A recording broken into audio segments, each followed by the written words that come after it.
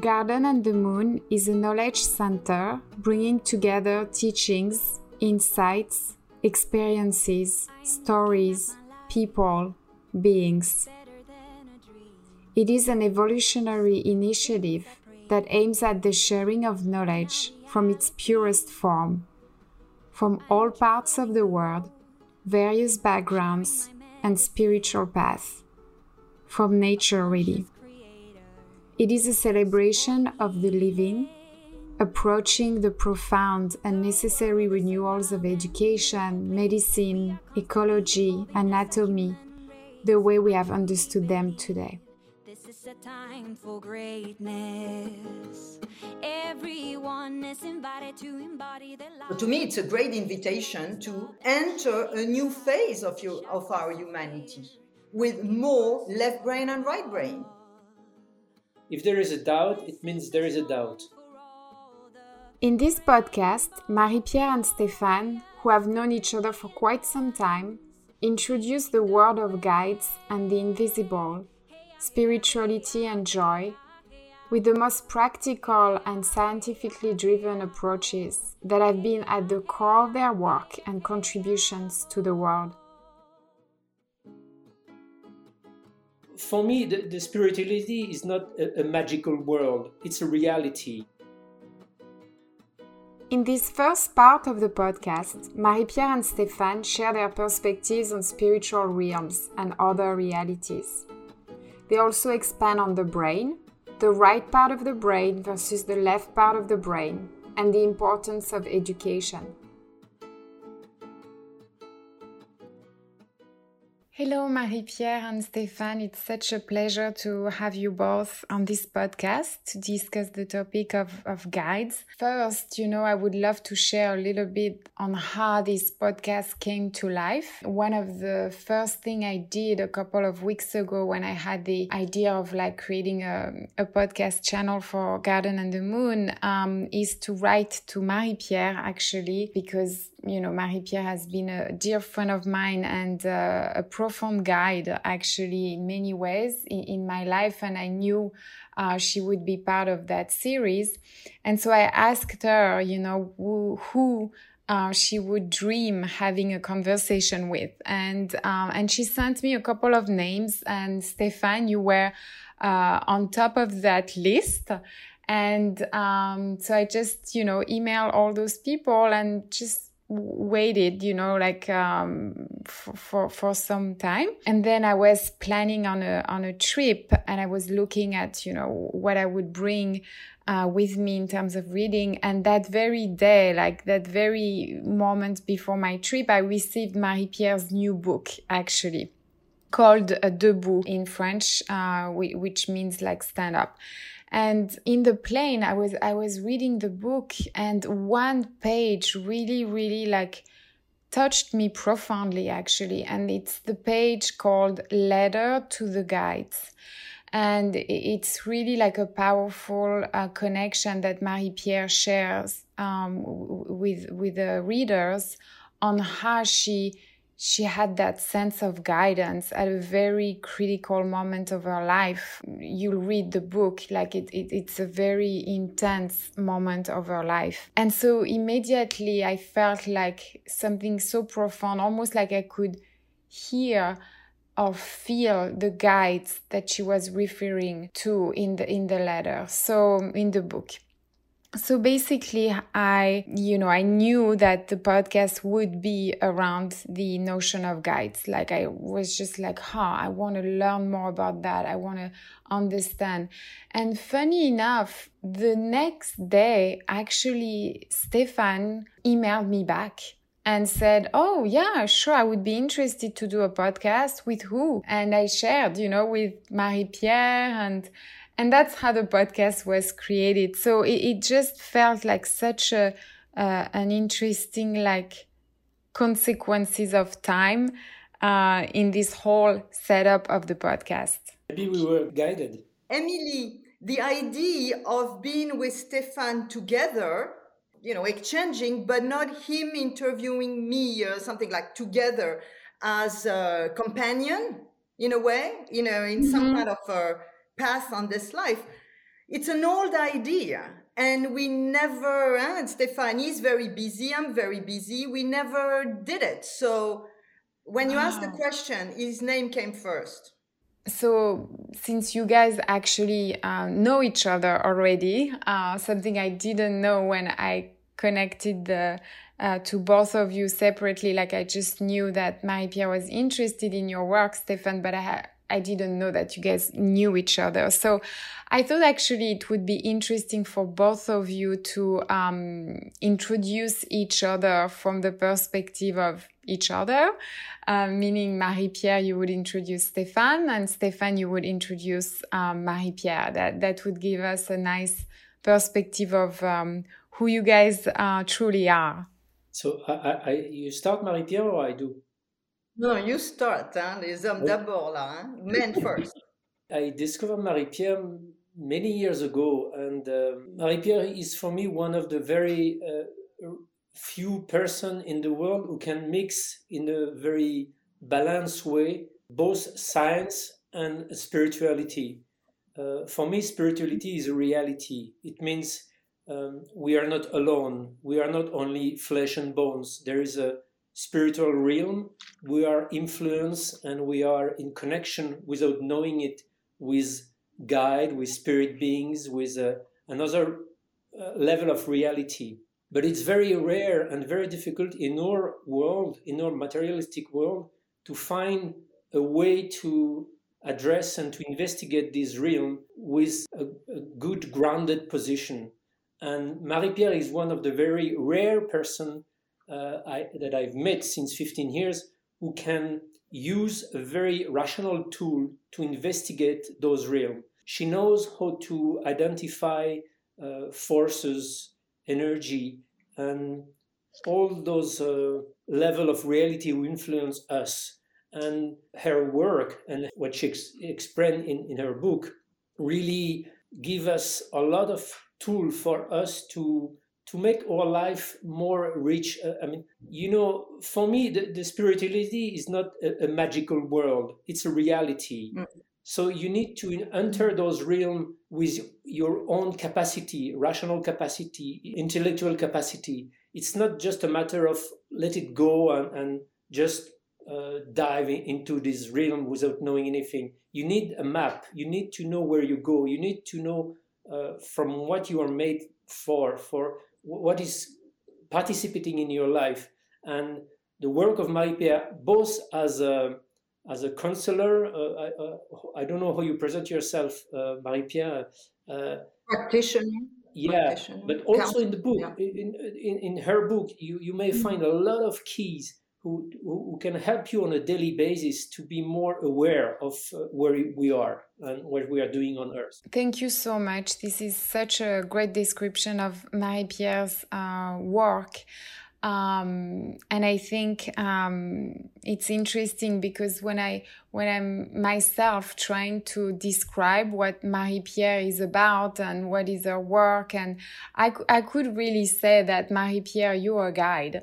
Well, so he's here in his way, Stéphane. So if it's my turn, I would say that before all, the way I met you, Stéphane, he has a quality which I really value, which is first of all, he's an investigative reporter. He did that as a journalist for years. And not just in France, but in Afghanistan, far away. And what I really value is his ability to come up with questions. And even if you give him an answer and you think he must have gotten it, that's it, I'm off the hook, he comes back with another questions to actually get the essential part of what you have to say. And I remember that when I met him first, I had been approached by his wife, whom I respect very much, Natasha Callestreme, who's also an author, who's also made headways in this field, field of energy. She wanted an interview about the spatial side of my practice. And I actually told her off. I told her, I'm not giving interview. I don't want any journalists chasing me anymore because you guys don't understand what I'm doing. And she was very good. We stopped the conversation and I gave her names. So she went to try to get those other people. But then as she went back, she asked again. And I said, well, the only way we're going to talk about this, because it was for a TV, a reportage, is like, I want to be able to talk about the timing aspect of my practice, which is invisible to Westerners. They don't get it. And she said yes. He said yes, obviously. We met. And from that moment, I realized that they were not just serious journalists. They were complete human beings, honestly trying to gather information, data, tracks, to actually then not keep it to themselves, but to actually be able to share it with the audience at large. So one of my work is about transmission. So for Stéphane, I found in him, although we don't see each other much and we live far away, but a true companion in terms of moving things forward to open our consciousness. So I have a tremendous respect for the work that he's doing. And also the first time I'm actually physically met him, I felt there was a presence. I didn't know his story. I didn't know, I had not read his books. And later him and we talked about that presence, so to me, it was almost like a very meaningful and magical moment. And this is because of what he carries. I think what's really interesting actually in hearing this is how tangible and concrete your approach is towards different realms of reality is. I think for most people, referring to spirituality or guides, inner guides, and so on, feels a bit unreal. It feels like something coming out of your imagination, and how truthful this could be if one cannot touch it, one cannot see it, one cannot prove it. And I think both of you are guiding people into approaching those parts of ourselves and of the world from very tangible and better understandable perspectives. And I would love to hear more about that from your point of view. What I just studied in the past months is the importance of our education. The reality is not real because it's real around us because we perceive it. And perception of the whole world is the most important aspect to understand. Our brain is a machinery who is building itself while it's observing. When a baby born, his brain is creating amazing amount of connection because he's observing, smelling, hearing things from the external world. So after weeks and months and then years of such a connection in the brain builds itself to interact with the world is living in. But what we don't learn to observe, what we keep outside of our reality, meaning spirits, this other realm, step by step, we forget how to see those things. Because since in our reality they don't exist, we don't create the neuronal link to observe it and to interpret and to understand it. So very slowly, after 4 or 5 years in the baby brain, those connections just disappear. And the natural connection we may have had with the spiritual realm just stop functioning in our brain. So when we are 19, 20 years old, we have a brain who is perfectly functioning in our materialistic world, but doesn't allow anymore any access to subtle realms, to spirits, to all this reality. It's a kind of circle. Since we don't perceive anymore this spirituality, we don't believe it exists. So since we don't believe it exists, we don't perceive it, and there is no solution in this logic. The only solution is when something happened in your life, an accident, death, illness, something that break the fortress we made. Our body and our brain is a kind of fortress who help us to live in this world and who protect ourselves from the outside. But in doing that, it also block us from everything that it could be unusual. Maybe some of the people who are listening to us today have this experience of being confronted with something very unexpected. For instance, you are walking in the street and suddenly there is a totally unexpected thing that has happening. Let's say an accident. It needs in your brain a couple of seconds to realize what's happening, because it's unusual, it's unexpected. So you don't have the wire to understand it immediately. It takes a few seconds. Things like spirituality, guide, influence for other realms are more than unexpected. They are unbelievable. So it takes a lot of time in our life to trust enough the little sign they may send to us to realize it's real. So just going back to the question of education, when you say, like teaching and understanding the those different realms, around us, is so important.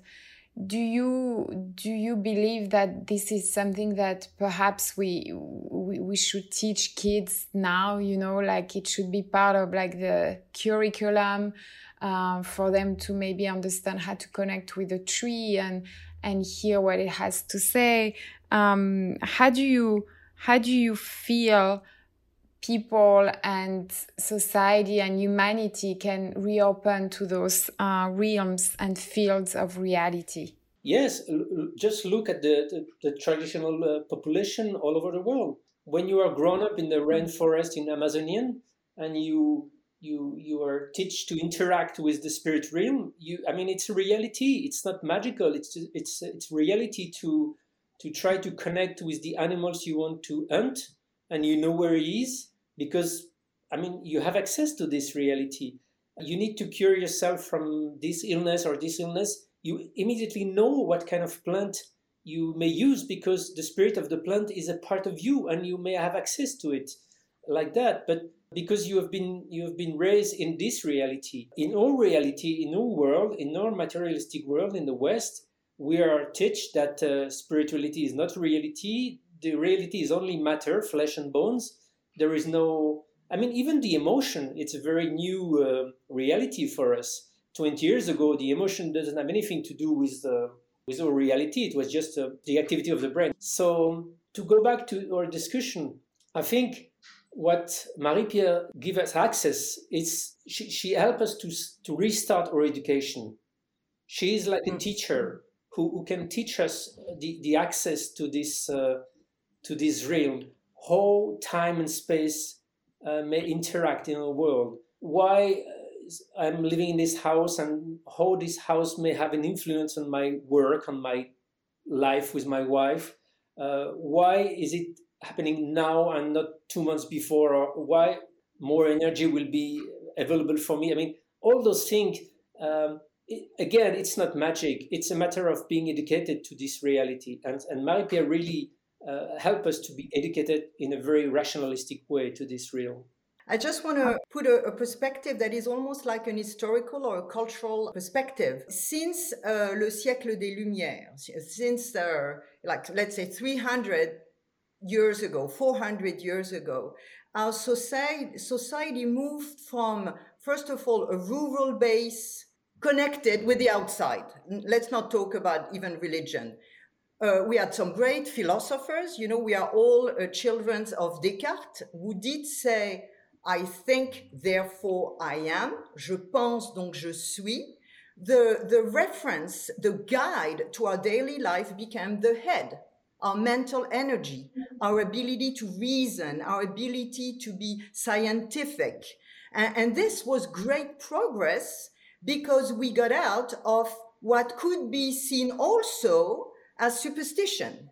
Because someone who would constantly only wait to see a cat crossing the streets or not crossing the street before making a decision would not be able to make progress in life either, because a lot of what I try to transmit has to do with signs. But the question is, what are the signs that are valuable to the decision-making process I'm trying to go through or not? So as a culture, Western Europe, let's say, the Western world, we made huge progress in becoming more rational, left brain, and gradually also because we left the countryside, we left rural area, we left the forest, we left the villages to move to cities where you still have trees, but not as many, for example, and we started to live indoor. We gradually didn't need, or thought we didn't need as much of our right brain, which has to do with the ability with analogical thinking, the ability to connect dots that are not exactly visible, or the ability to actually feed intuition. You know, we stopped listening to instincts because we didn't need our instinct to hunt. We could just go to a supermarket. So I'm making everything, 400 years in a few minutes. So for me, because for personal reasons, I made a detour, I went outside of my French educated road and dived into Chinese metaphysics, right? And there, for example, there is one practice where you could make sense of the weird things happening to you. What Stefan was mentioning, it could be outside an accident, and then you need to rewire what he was saying. But there's that technique, for example, would take into account what you see. So I get out of my house and I see somebody dressed as a clown on a bicycle, like often that arrives, So I check the time. So for the Chinese old way, currently a lot of those techniques are lost since the Cultural Revolution. This is a message that has been sent to us while we were not even asking a question, right? And then there's a process that allows you to decode it and see, maybe this is, and so on. So as Westerners, we don't have those anymore. Well, we don't even have those types of technique. But I'm talking to hunters or fishermen or the members of the Wampanoag tribe on the east coast of the US where I live, it's fantastic. First of all, the first thing they told me, now I know, be quiet. It's like my Qigong teacher, like, shut up, because your question is useless. Just wait and be quiet, right? So what I'm trying to say here is that before actually going to set a teaching in school to talk to a tree, which ultimately I would love to see that happen, we used to have technique. I remember when I was young, because now I'm very old, actually, right? I mean, years have passed by, actually, it's been 25 years that I'm doing this. I remember we had in school une course d'orientation. So you would drop the kids in a forest with a challenge, and we had several teams, and we had to come back on our own as quick as possible. This is where I learned how to use a compass. And so this compass could be taught to read a compass as an extension to geometry. It's useful in nature. But so at this point, I try actually even to look on the website of the French Minister of Sports to see what was still taught in order to allow us to use our physical skills to locate ourselves, and to also, I went even further, to defend ourselves in a difficult situation, right? Couldn't find anything, actually. I mean, I'm simplifying it, but couldn't really find anything. So at this point, we are left on our own to it's not even to relearn, to be open and to retrieve and develop skills that we were born with. the point of Stefan earlier. If you're in a very rational type of education where you have to be good in math to get that job, whatever, the emphasis is not on being able to check signs around you. You don't have it. So the exercises I would propose are there to prevent us preemptively from having to wait from a weird event or an accident or a disease to fall upon us to start rewiring. Because I believe that we are born, it's not even a belief, we are born with two sides of our brain. And science knows that one is more linear and the other one is more creative and can more function in terms of analogy. So my take is, okay, we've overinvested on the left one. It worked, it was good for centuries, but we're starting to see the limits of everything science, everything rational, right? Like the way we're handling some crisis, we have numbers, we know what we're doing, but it's not working. And my take is that time has come to reopen our senses, to go back in some ways in nature or in situation where we have to feel, hear, see, move, so we can offset what often happens, which is, I used to say, or I say it in one of the books, I talk about avoir les pieds dans la tête. We have our feet in our head. So we're going in circle. Or why did she told me that? Why did I fail in this? So, and we're in an armchair. We're not even outside. So the first thing, when this kind of negative thoughts come, is not to deny them, but it's take our body and move, make a move, go outside, or go from the chair to the armchair. Just move a little bit, because our bodies are the vessels of our soul, and we need both sides of the brain. So what I see actually, and the work of Stefan, again, his wife as well, and other now is becoming more visible, because what we've ended up with, apart from not reading the signs effectively that are sent to us all the time, is that we ended up in situations where there's tremendous suffering. People are lost. People feel disconnected from each other, from themselves. People have doubt. People feel guilty when they don't achieve, and they don't see the path forward. So this is not about being happy or unhappy. This is about being alive and connecting with what we carry, the strengths we carry.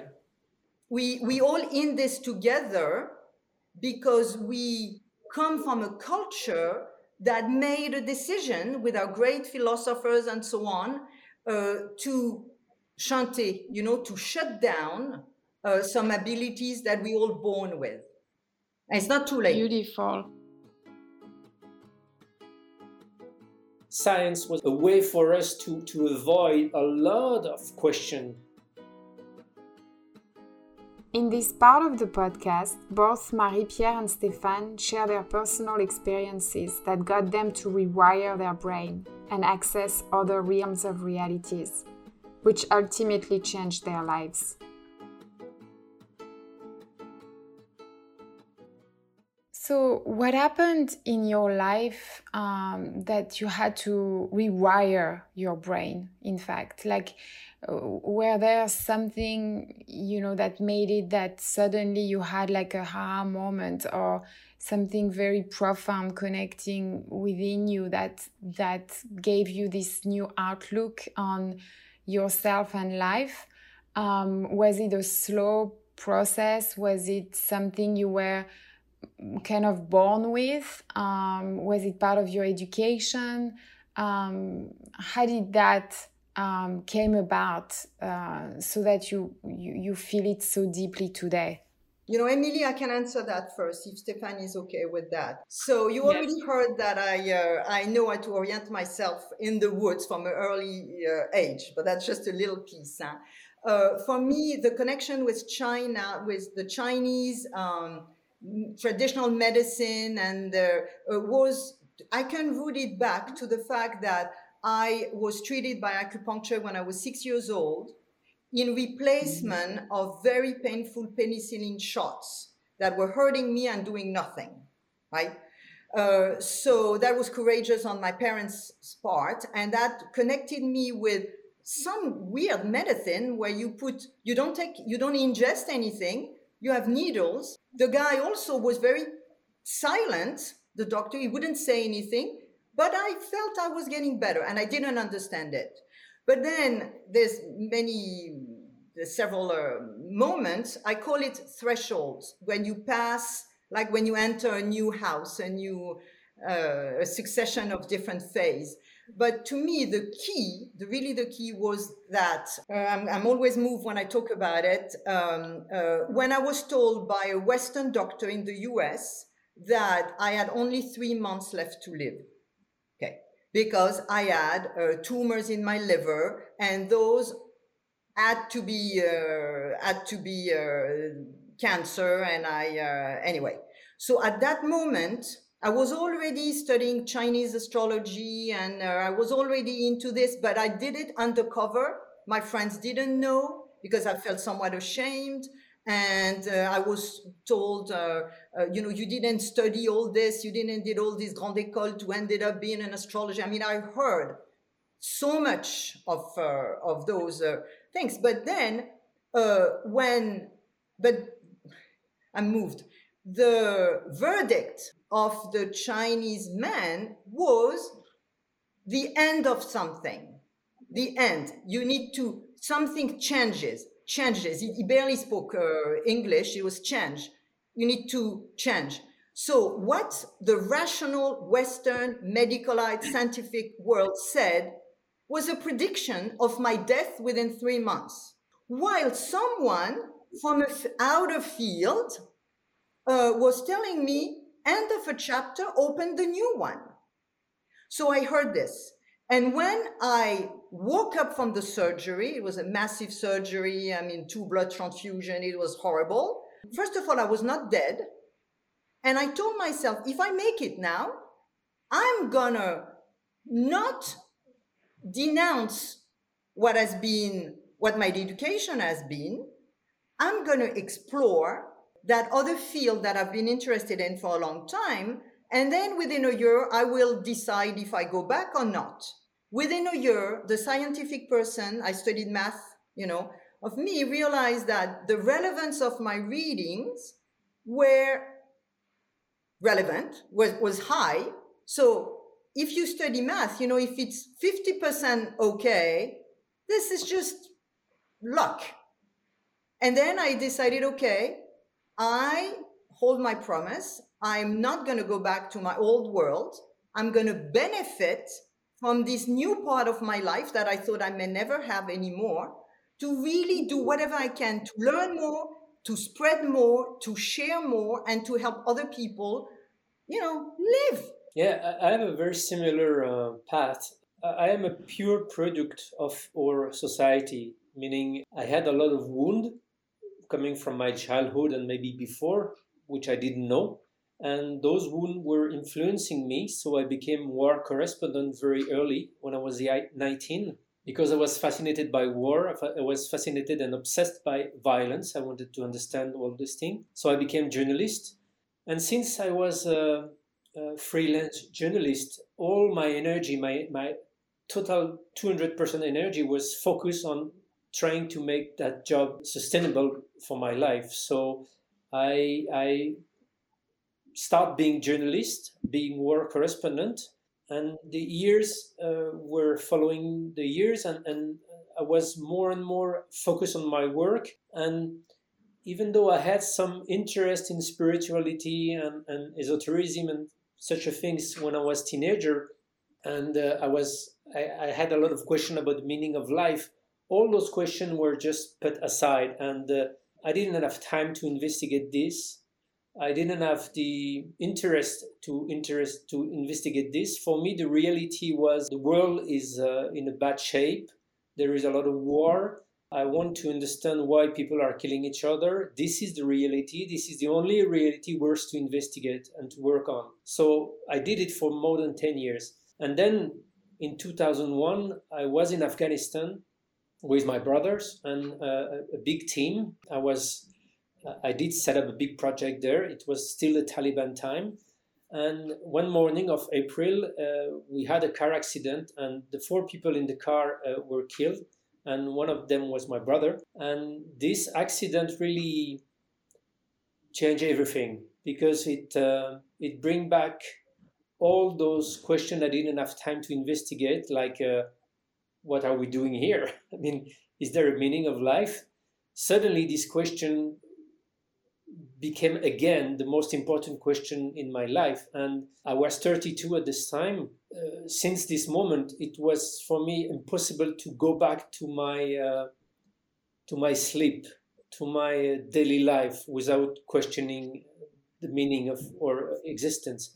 But as Marie-Pierre, who has a scientific background, I had a journalistic background. I know how to do an investigation. I was working on terrorism. I was working on drug trafficking. So I know how to do an investigation in a very difficult problem and subject. So I start to investigate, okay, what do we know about death? What do we know about the relation between consciousness and brain? Because it seems obvious that we are who we are because our brain is creating our personality. And since the brain is stopped functioning, the personality and ourselves just disappear and there is nothing left. I mean, it seems to be obvious. And religious and spiritual belief is just a kind of magical belief. So I start going to see neuroscientific medical doctor to ask them, okay, what do we know? What's happening when we die? And to my surprise, I discovered that a lot of scientific researchers are saying that we don't know. I mean, we suspect that when brain is stopped functioning, we are not conscious anymore, but it's just an hypothesis, it's just a supposition. And to my surprise, I also discovered that many people who had brain injury or heart attack or a car accident live experience by the name of near-death experience, where there seems to be more conscious than they are when they are fully active, while their brain is not functioning anymore or very badly functioning. So how comes people may have very intense experience while their brain is not functioning or very, very badly functioning? So step by step, I discovered that we live in a society who pretend to be rational, but it's not, because we are confronted on a daily basis to many unexplained experience, unexplained subtle and subjective experience that we cannot explain in our materialistic worldview. So the attitude of our society is just to say, oh, there's nothing to it. I mean, it's not interesting. Those millions of people who have had a near-death experience, maybe it's something in their brain. I mean, this is obvious that nothing happened real. I mean, it's what we call rational.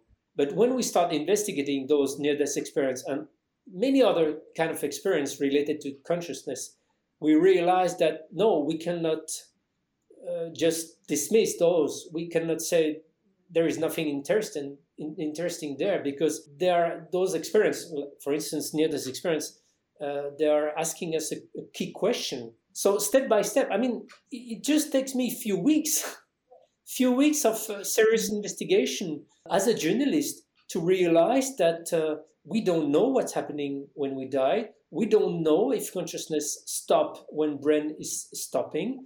And there's a lot of indication that it's maybe the opposite. So as a journalist, it was very mind-blowing for me, because I was thinking that I was being grown and educated in a world that was rational and serious and scientific.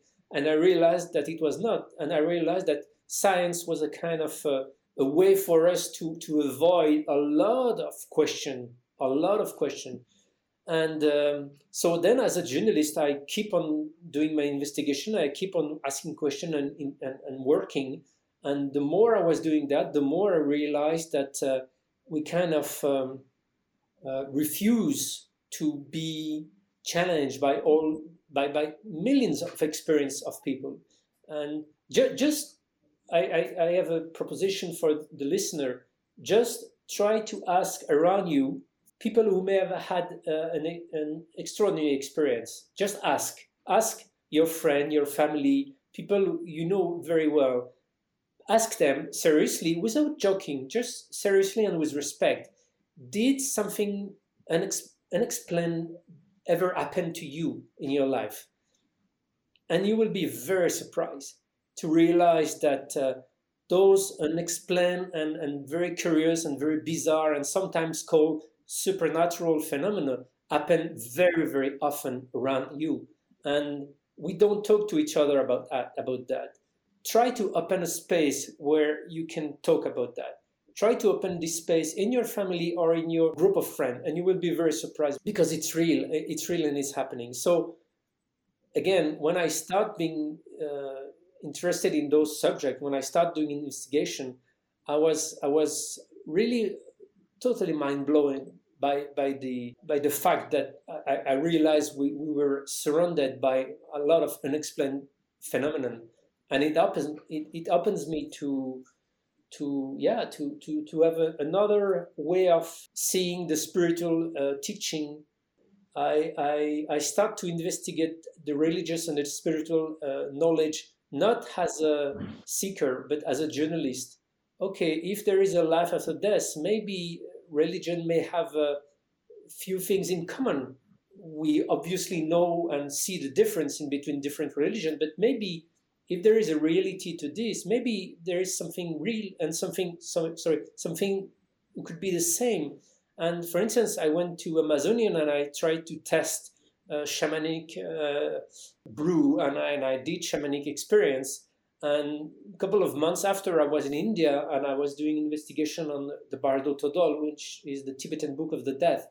And to my surprise, I discovered that what I did experience in Amazonia when I was doing shamanic journey was exactly the same that was written in this Tibetan Book of the Dead that was discovered in the 8th century, describing what's happening after death.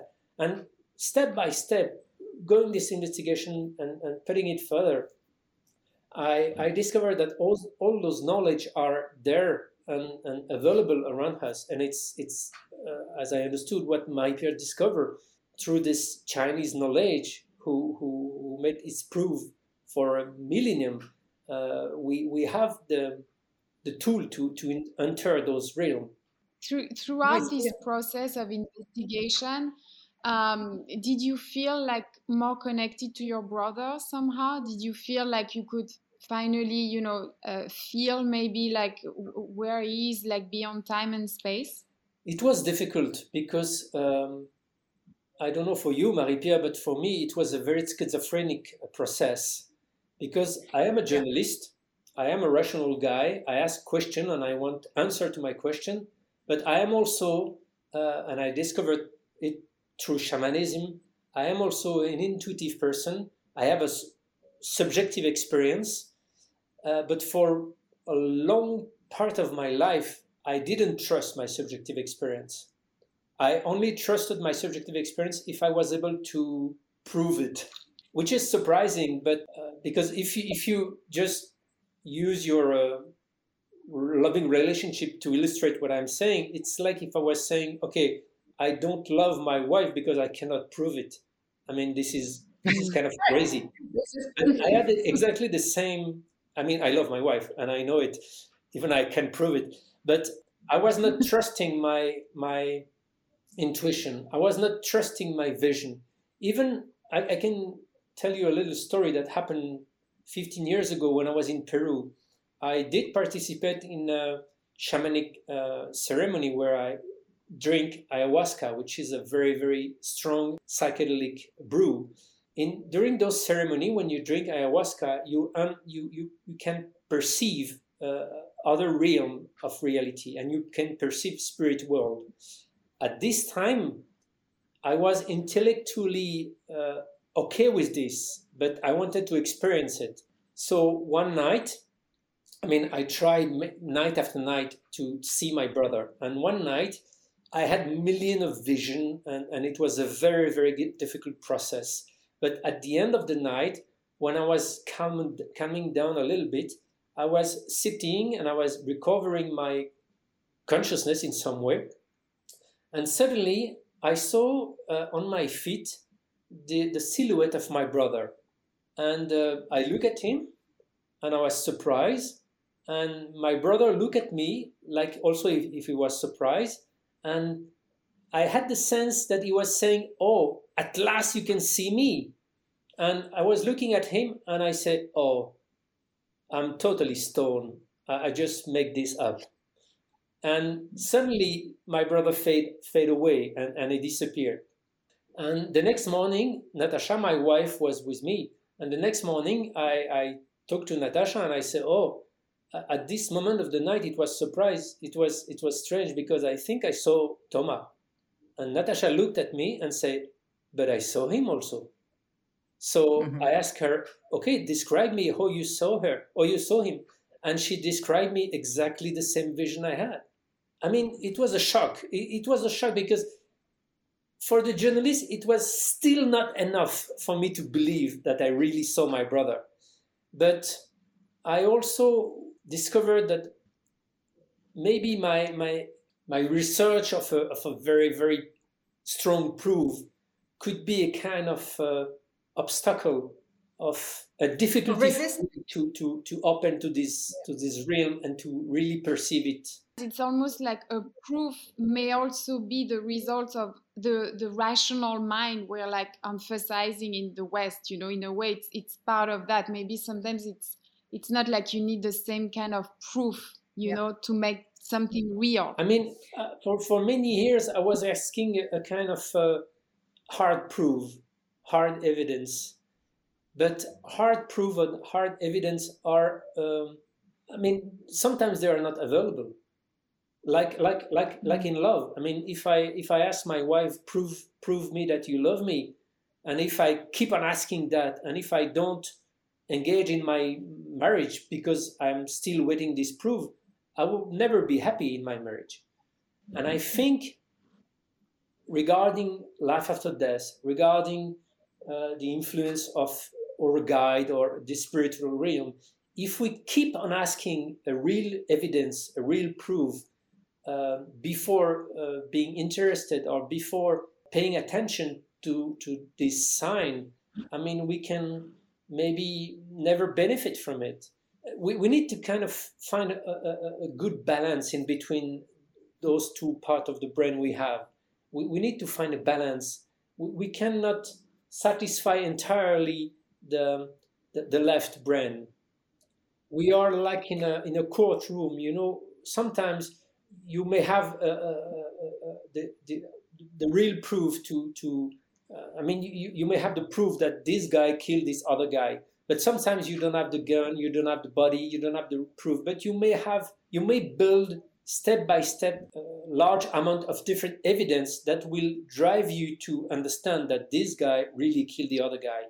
And it's what we can do. It's what Marie-Pierre is doing, and it's what I did as a journalist. I didn't find a real evidence, a real proof, but I find many, many little evidence that drove me to understand that this spirituality was a reality around us. So I would like, I don't know if Stéphane will allow me, but I'm going to maybe catch you a little bit by surprise, but I am going to, my memory of meeting you the first time in the 14th, or I don't know if you remember, in the office you had in the 14th, to me, I'm going to start differently. I've always asked myself if it was not your brother who actually did whatever he did to have us meet. Because in our first meeting, I don't know if you remember, I asked you, you had a blanket, you had a beautiful blanket, a piece of cloth behind you. I don't know if you remember. And I asked you the provenance of it. I don't want to put you too much on the spot, but this is at the moment where you told me some of your story. And to me, I could not concentrate on the issue we were discussing without clarifying who was by your side. I can't say helping you, because you're a guy who don't really need help. You know, you're strong, you can go by yourself in the middle of the Afghani mountains. But it was, and there was I had to ask and at least acknowledge that presence that was in the room when we first met. So this to me has always been linked to your brother, whom I felt entered also my life at moment, my life as a real person in this. So this is just an important point, because I don't even know if we've discussed it ever since, but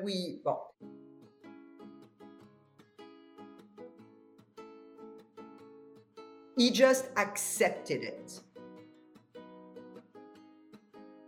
Finally, Marie-Pierre and Stéphane provide insights on how to approach the current world we live in today, bringing everything back to the necessary inner work and emphasize on joy in everything we do, acceptance and patience. Second, there's a very key point for also the people listening to us, is that it has to do with accepting information that arrive, not systematically, but even though we don't have the explanation that goes with it. So there's times in consultation, or even when I'm walking in the streets, where it feels there's an information that comes for the person that is there, or for the person I'm crossing.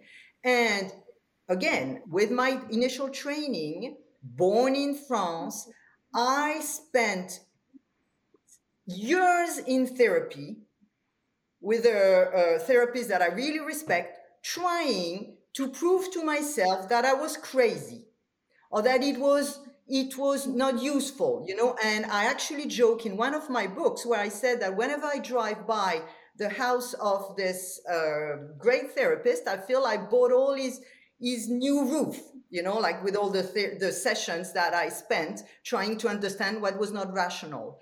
And there's one anecdote, which is when I started to agree to request of consultation in houses, you know, to read the energy of space, I was developing headaches, like migraines, you know, and because the people had come to me because of a connection initially through Chinese teachers, you know, like the pressure was high and the situation were not easy. So, and in therapy, I would bring those migraine and I would say, isn't it a sign that I shouldn't drop my regular job, which was a great job, and not engage into something that makes me sick? So session after session after session, until one day I had this weird thought, which was, what if those headaches are a way to prevent me from engaging in a path that is actually mine? It's just not rational enough. So a part of my head is resisting, you know. Because we all carry resistance to suddenly jump into a bucket where we use the two sides of the brain. So I remember that I opened a window and I went, it was sunny, and I talked to the universe. I mentioned talking to the universe several times in my reading. So it's like you in my reading, interesting reading of life, but also in my writing. So I opened and I said, okay. I give up. I'm going to go in that path, okay? But please, you stop the headaches, right? So it's like suddenly I was negotiating with something that was invisible, all by myself, talking loud in front of trees. And, okay, I calmed down. Next session, I think I talked about it with the shrink, but the thing is that next consultation, no headache. right? And the reason in my first book where I thank my shrink was that he didn't try to rationalize it. He just accepted it. So without trying to be, and so from that moment on, I'm always wondering that, and I share that with people, I'm always wondering, what if what we read as a reason not to engage into changing our posture because something happened is actually a resistance servicing the forces, the rational forces, because the rational forces may not want the world to change. I mean, I can go to some kind of a political reading. You know, what if everyone gets more connected to their internal compass that tell them, don't engage in that activity. Stop going to that job where you work in a concrete building with no windows that you can't open. This would empower people to realign with who they are and could create some kind of chaos, little chaos in a company, little chaos in a family that leads to maybe a separation, a little chaos in a company that may be worth it to avoid. Otherwise, what we see, there's an epidemic of burnout, right?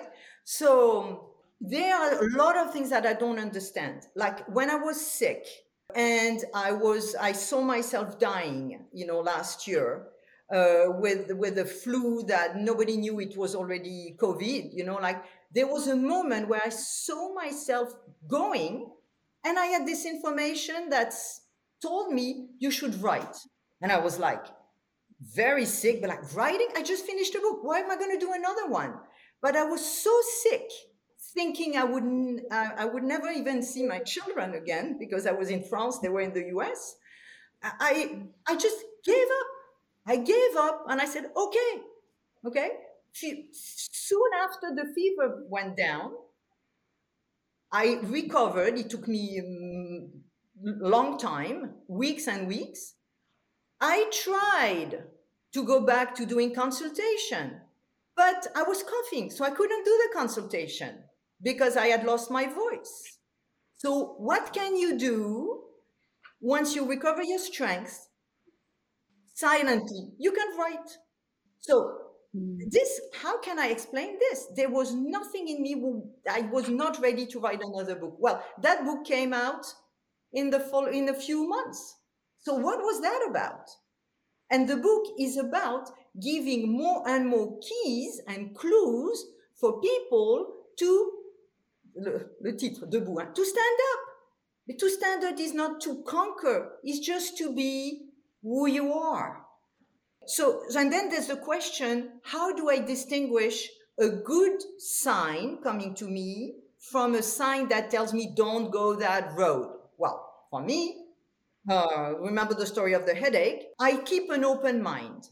And I have developed over the years, and this is not magic, this is just regular exercises, you know, like I've developed a way to take the temperature reading of my energy level.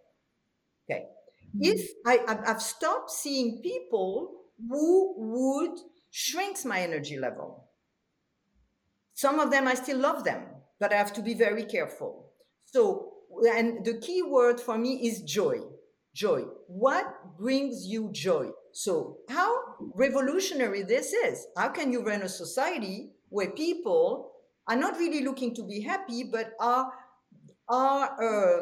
trying to reorganize, Stefan said the map, you know, to remap their brain, reorganize their daily life so they could feel like they want to jump out of bed in the morning. So am I doing something that makes me feel like I don't want to go, I don't want to move, I'm hurt? Or am I little by little doing little things in my life every day that bring me back closer to a fuller sense of myself? I choose the second, the latter. And it's not easy because you're going to be a disturbing force in your environment. You know, you may not have your phone on all the time, 24 hours a day. How difficult is this today when people want to reach you all the time, everywhere, no matter what? I don't go eat something that makes me sick because I know what it is that makes me sick. That's very difficult. So later, that the martial art aspect, I don't do martial art. I have a lot of respect for those, but I did a lot of Qigong, you know. Then there's the question of using whatever we can to shield ourselves from influence we don't want. So to me, it's the samurai approach to protecting my energy level. You know, sometimes I do this, sometimes I put my hand in front of my head, sometimes I go on one step on the side and so on, because the highest asset is our energy level. Let's protect it. So would you say your body is your guide? My body is the telephones that receive some information that sometimes comes from elsewhere, where I don't know, ask Stefan. So the body talks. The body cannot talk in words. The body talks in a little pain here and there. So I listen to my body, absolutely. I learn to do that. What suggests Marie-Pierre how to differentiate what's your imagination from what's the sign? When you have only a mental approach of this question, I mean, you are lost because your mental cannot judge and cannot analyze a sign. If you start analyzing a sign, you already missed the sign. But in the meantime, as a journalist, I cannot do anything else but analyzing things because I only know how to do that. You know, I really remember a couple of weeks after the death of my brother, I flew back to Afghanistan with my parents. I remember my father, who was outside in the house in Kabul, and suddenly he saw a very strange bird flying over the garden. And he looked at me and he said, "Is this bird a sign? How do I know if it's a sign or not?" And I didn't have any answer for him. It takes me years and years and years, and Marie-Pierre was very helpful for me to understand how to answer this kind of question. And as you said, it's one of the answer possible is to listen to your body. What's happening to your body? Is there a joy? Is there a pain? What's happening in your emotion and in your cell when you see these birds? And I like what you just said, Marie-Pierre, about joy, because it's a very simple tool, but it's very efficient, I think. Each time you ask a question about, should I meet this person? Should I choose this job? Should I go this place? Should I do this on this? What's happening in you? Is there a kind of little joy? Is there a doubt? I remember there was a healer who was telling me, if there is a doubt, it means there is a doubt. I think it was a little bit easy, but in the meantime, it's what you said, Marie-Pierre. If there is a doubt, it means there is something that is not 100% joy inside of you. There is something that is not totally harmonic inside of you. So if there is this kind of doubt, it means that maybe you should question your position, question the time when you are in, question the person you are interacting with. For me, who was really, really, really stuck in my mental and in my brain, trying and starting to pay attention to my emotion, to my deep emotion, to my body movement, was a first step who helps me a lot to pay more attention to those signs. And Emilie, I want to make a direct connection to what Stefan just said with this great answer he got from the healer. When there is doubt, there is doubt. Okay, so this is a doubt. How tangible is a doubt? But I like to always make a transposition to bring a parallel, analogical thinking. Yeah? And I like to, when you're hiking, I hike a lot, you know, and in areas where I still can find places where there's no connection with the Wi-Fi and so on. It still exists, okay? So in the real world of nature, to me, and you find a stone. Yesterday there was a stone field in the Vosges where I was yesterday. Stone field was, you had to cross the stone field. So in the real world, when there's a stone, right? Stone is visible. So to the mind, the stone is the doubt. When there's a stone, there's a stone. When in your mind there's a doubt, but the stone is visible. We know that we're going to have to go above it, around it, or go back. So because we used to visible things. But when you do the parallel in the invisible world, what are the roadblocks? Doubts are part of roadblocks.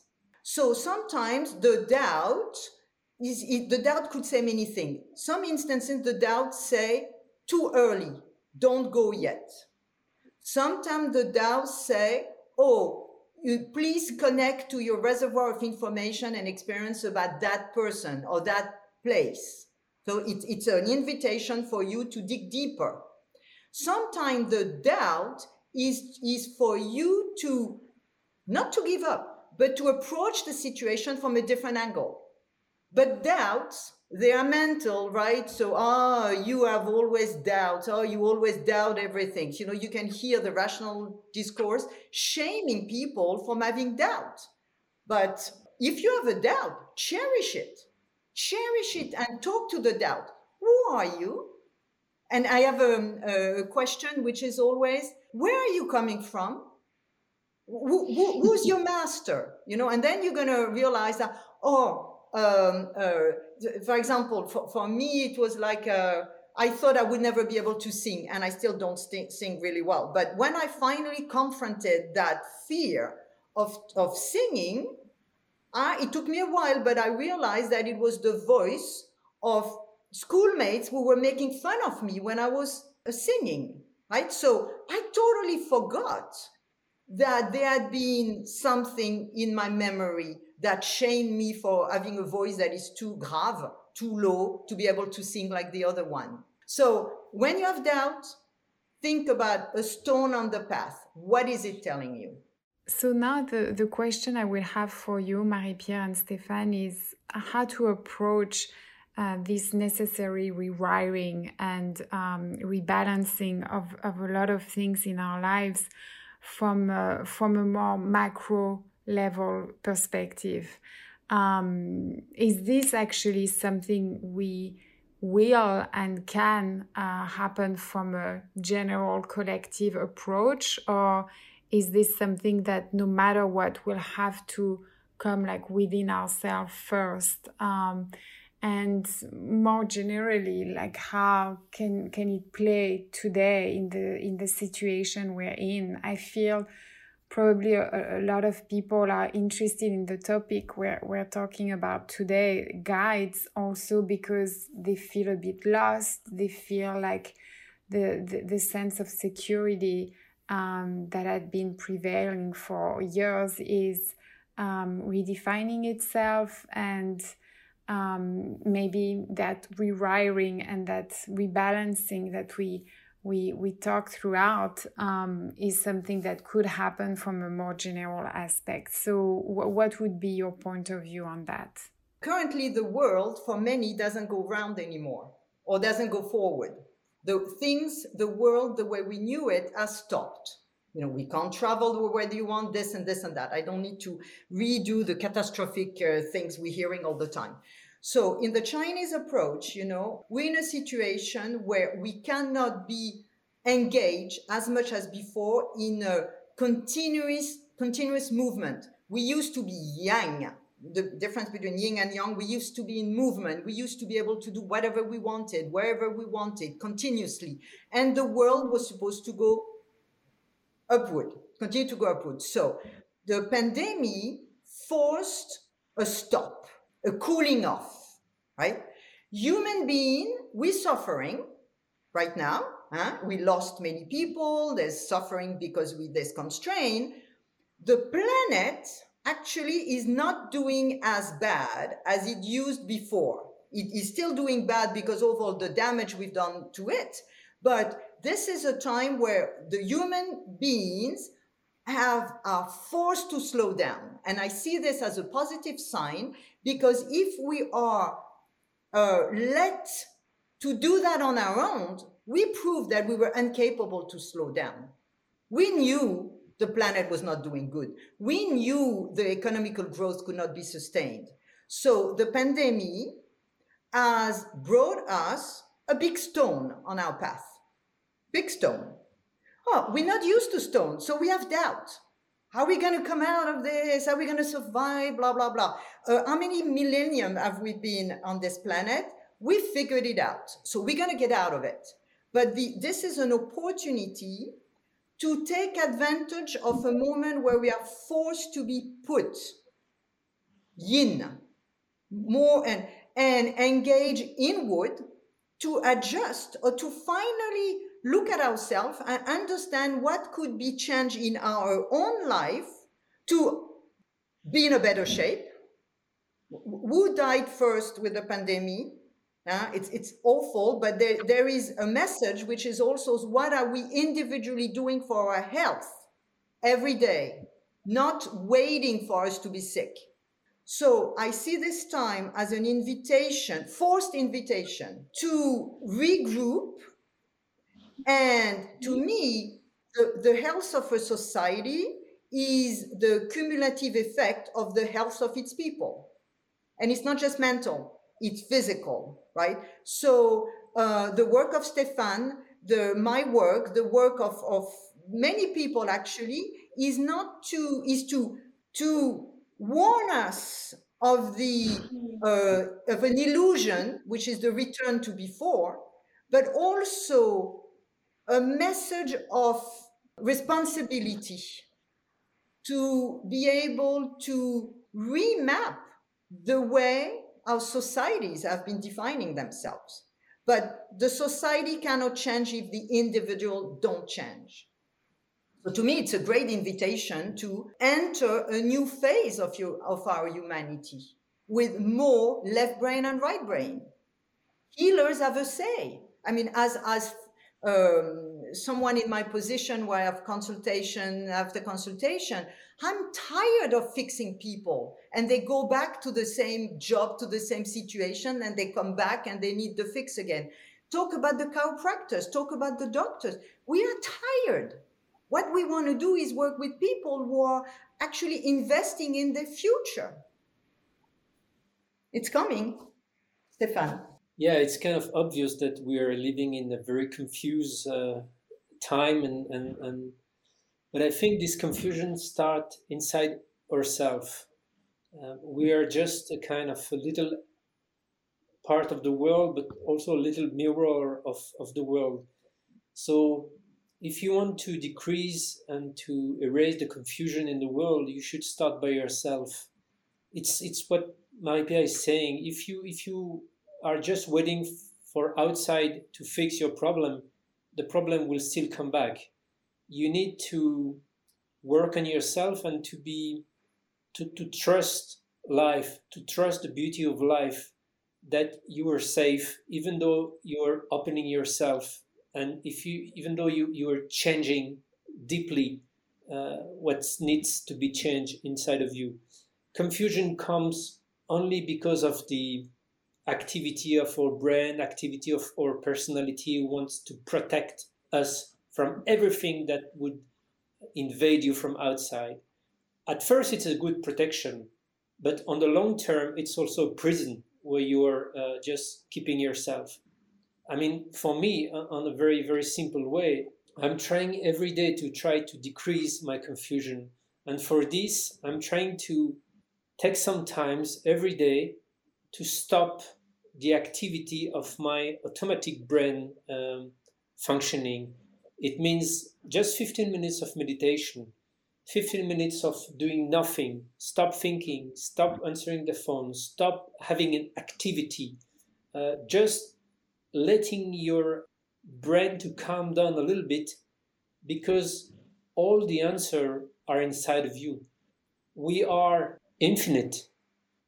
I have a lot of admiration and even though a lot of love for a man by the name of Ram Dass. I don't know if or your listener know him. He was a psychologist at Harvard by the name of Richard Alper. He was fired from Harvard in the early 60s because he was giving LSD to his student, which was a very good idea, but maybe not at this time. So instead of doing a depression, he flew to India and he met yoga and meditation, and he became a spiritual leader, and he changed his name by Ram Dass, and he died a little bit more than 1 year ago. These men just remind us that we are a soul. We don't have a soul. We are a soul. We are spiritual beings. We have a part of us that goes beyond space and time. And this part of us knows everything.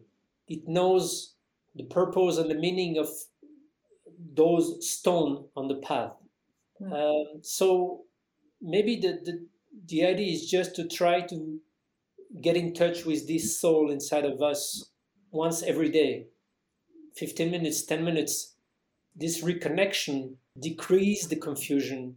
This reconnection day by day decrease the level of darkness inside of us. And as we decrease this darkness inside of us, we also decrease the darkness in the world. And this is the only thing I believe. And this is for me the only thing to do. Before changing the world, try to heal yourself. This is not selfish. This is the first step to cure and to heal the world. Thank you so much, Marie-Pierre and Stéphane. What a great and fascinating conversation it was, and what great insights you provided. So before we end this conversation, is there anything else that you'd like to add? The importance of time and patience. Time heals, time guides, and we are an impatient society. That's it, nothing really of quality comes up out of doing things fast. And when you look back, what might have taken so many years, it took me 40 years to be able to live next to an ocean. Well, but once you're there, So patience is quite a tool. Thank you, Emily. Thank you to everyone for listening to this conversation. An immense thank you to Marie-Pierre and Stéphane for being our guides today and always. Thank you, Marcus Underwood, for leading the production of the Garden and the Moon podcast channel. You can find out all details about Marie-Pierre and Stéphane's works and books on our website, Garden and the Moon. Sharing my medicine, a conscious creator.